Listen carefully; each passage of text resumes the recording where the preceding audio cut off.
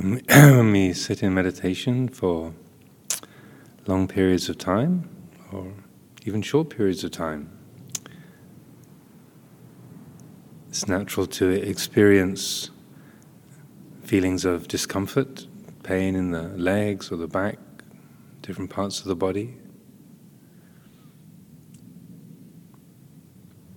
Or if we have illnesses, injuries,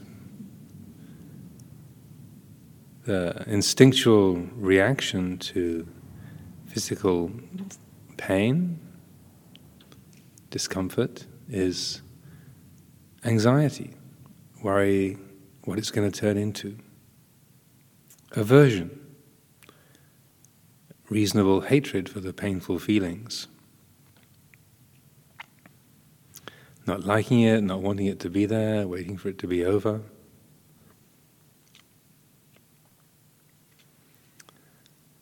Oftentimes we just try to ignore the body.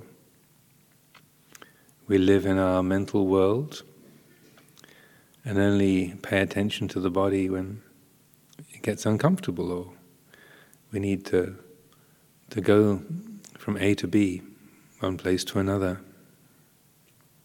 But even then, as long as the body is just obeying orders, we don't give it much attention. So in this way, the body is either ignored or feared or complained about much of the time. And then the more uncomfortable the body is, then the more the mind creates negativity towards the pain, more worry, more fear about what it's going to turn into, where it might go.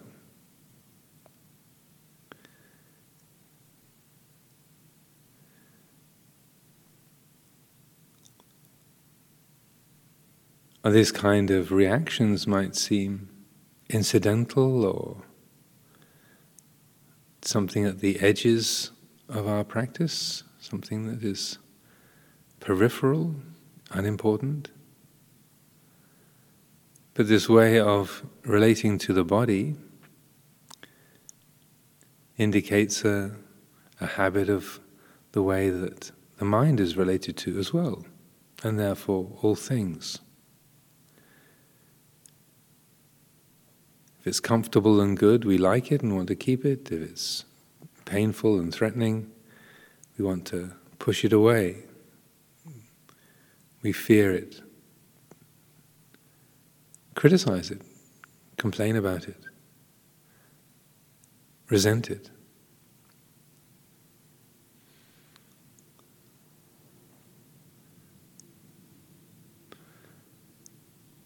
So when you experience physical pain in your legs, your back, your neck, or wherever it might arise in the meditation or other times, feeling cold if you're out in the wind, doing walking meditation.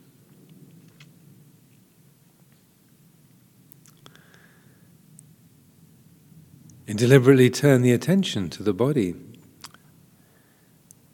to notice that, the way that it's reacting. Rather than tensing up against discomfort, resenting it, fearing it, to instead cultivate the attitude of loving kindness, appreciation of the body.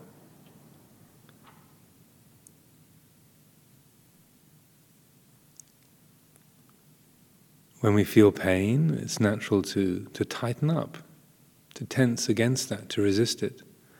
But that tension only introduces more stress into the whole system.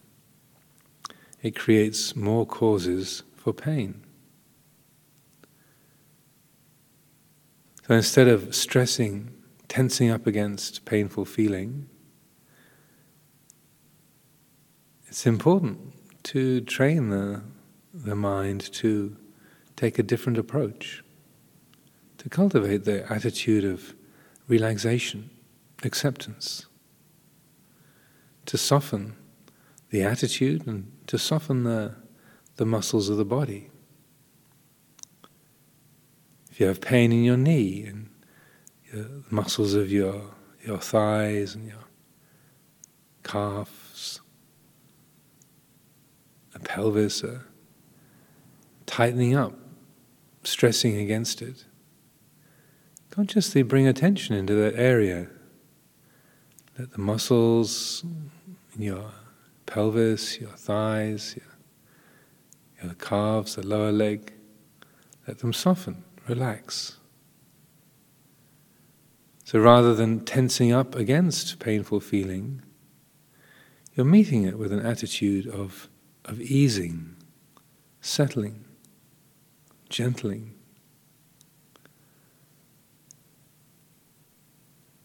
Releasing tension rather than increasing it.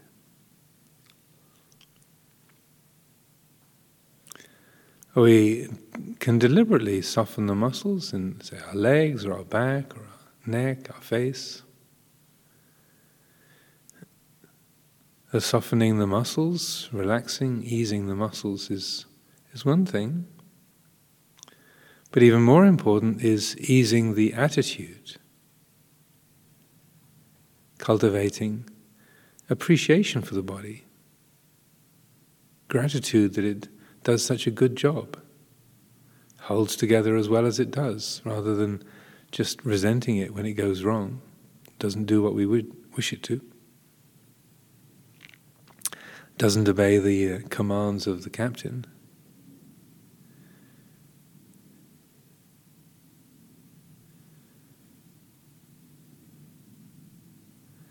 We can send forth the attitude of loving kindness, friendliness towards this body, appreciation, gratefulness.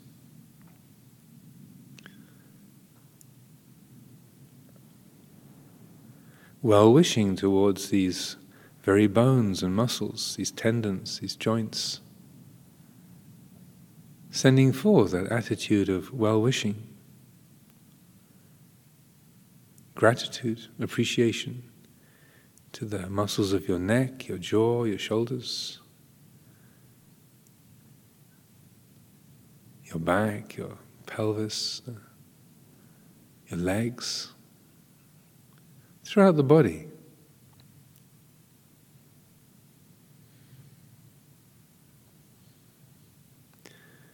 And when we do this, at least when I do this, and I see that there's been a negative, stressed reaction, worrying about that feeling in my back or feeling in my leg, when that's noticed, and then the muscles are relaxed, and then the heart sends forth a friendly, appreciative,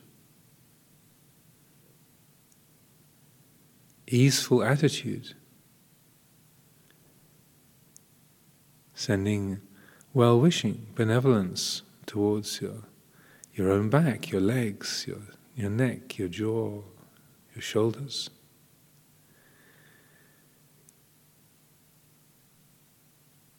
There's not just a softening in the muscles of the joints, and the back and so forth, but there's a genuine softening in the heart as well.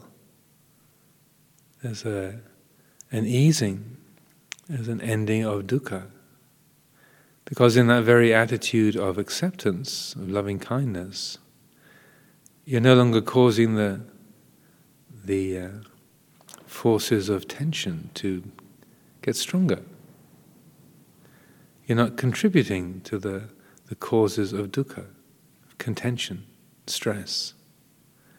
Rather, the heart is contributing to the causes of peacefulness, clarity, stillness, spaciousness.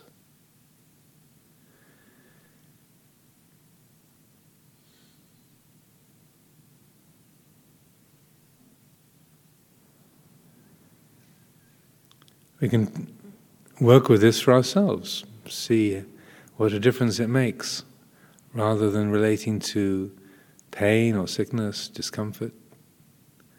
with fear and aversion, to consciously work with relaxation, acceptance, gratitude. See what the effects are. See how it benefits the body, how it benefits the heart. And then we begin to realize we don't even have to wait till we feel discomfort and pain. Don't have to wait till you get ill to appreciate how well your sinuses work, or the freedom of your throat from phlegm. Or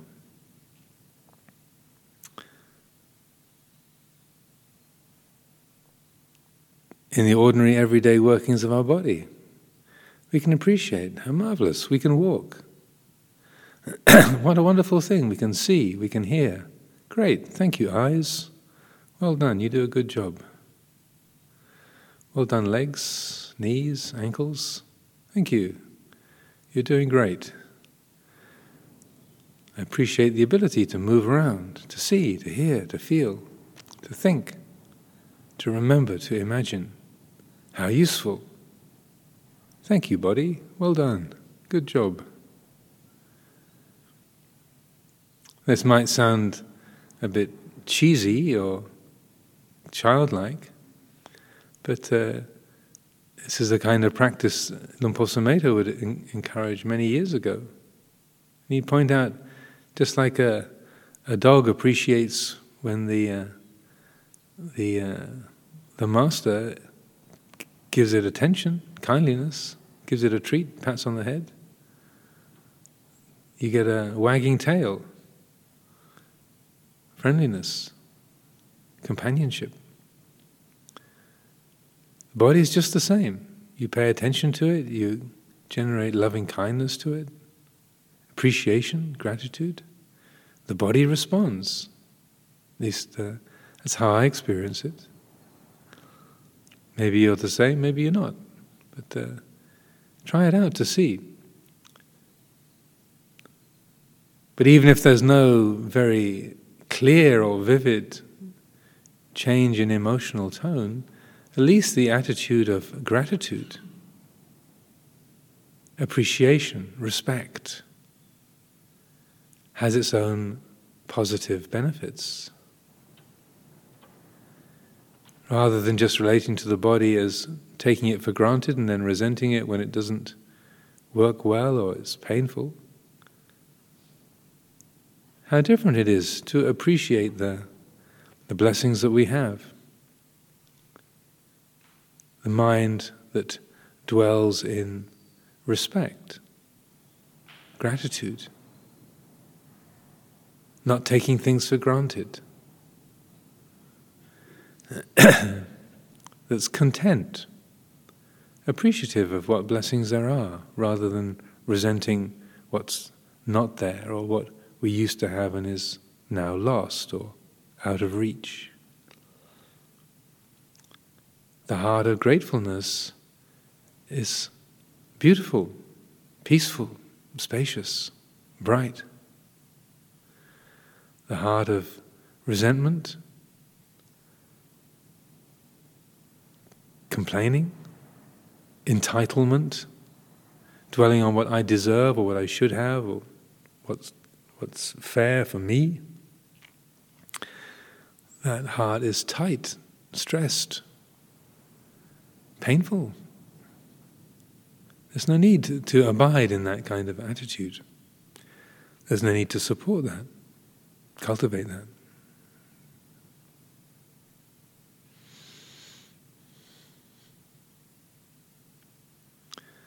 When we establish this basis of loving kindness, appreciation, gratitude, just directed towards the body and its feelings, then that expands. The field expands, and the same attitudes are much more easy to bring forth in relationship to the mental world, towards our different moods, liking and disliking, excitement and disappointment, happiness and unhappiness. towards our thoughts and fantasies, fears and hopes, wholesome mind states, unwholesome mind states, neutral mind states.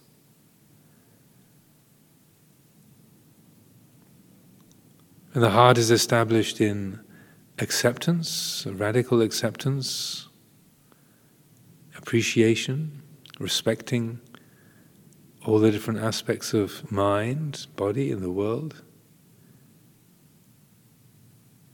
This conduces to a great stillness, clarity, spaciousness. Just like the space of this temple accommodates all of us without complaint. None of us arrive at the door and the space says, "No, you can't come in. I don't want you here." Space doesn't do that. It accommodates. Similarly, the space of our mind, our own heart, can accommodate beautiful thoughts, noble aspirations, profane and crazy, wild thoughts and feelings, generous impulses, hateful impulses. It can accommodate them, know them, takes them in.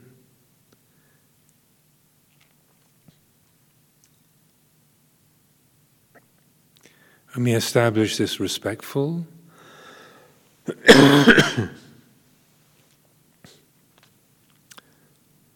accepting attitude, respecting and appreciating even the crazy thoughts and feelings. So, well, this is a mind, it can create violent impulses as well as friendly and kindly impulses. Here it is, this is the mind, this is its nature.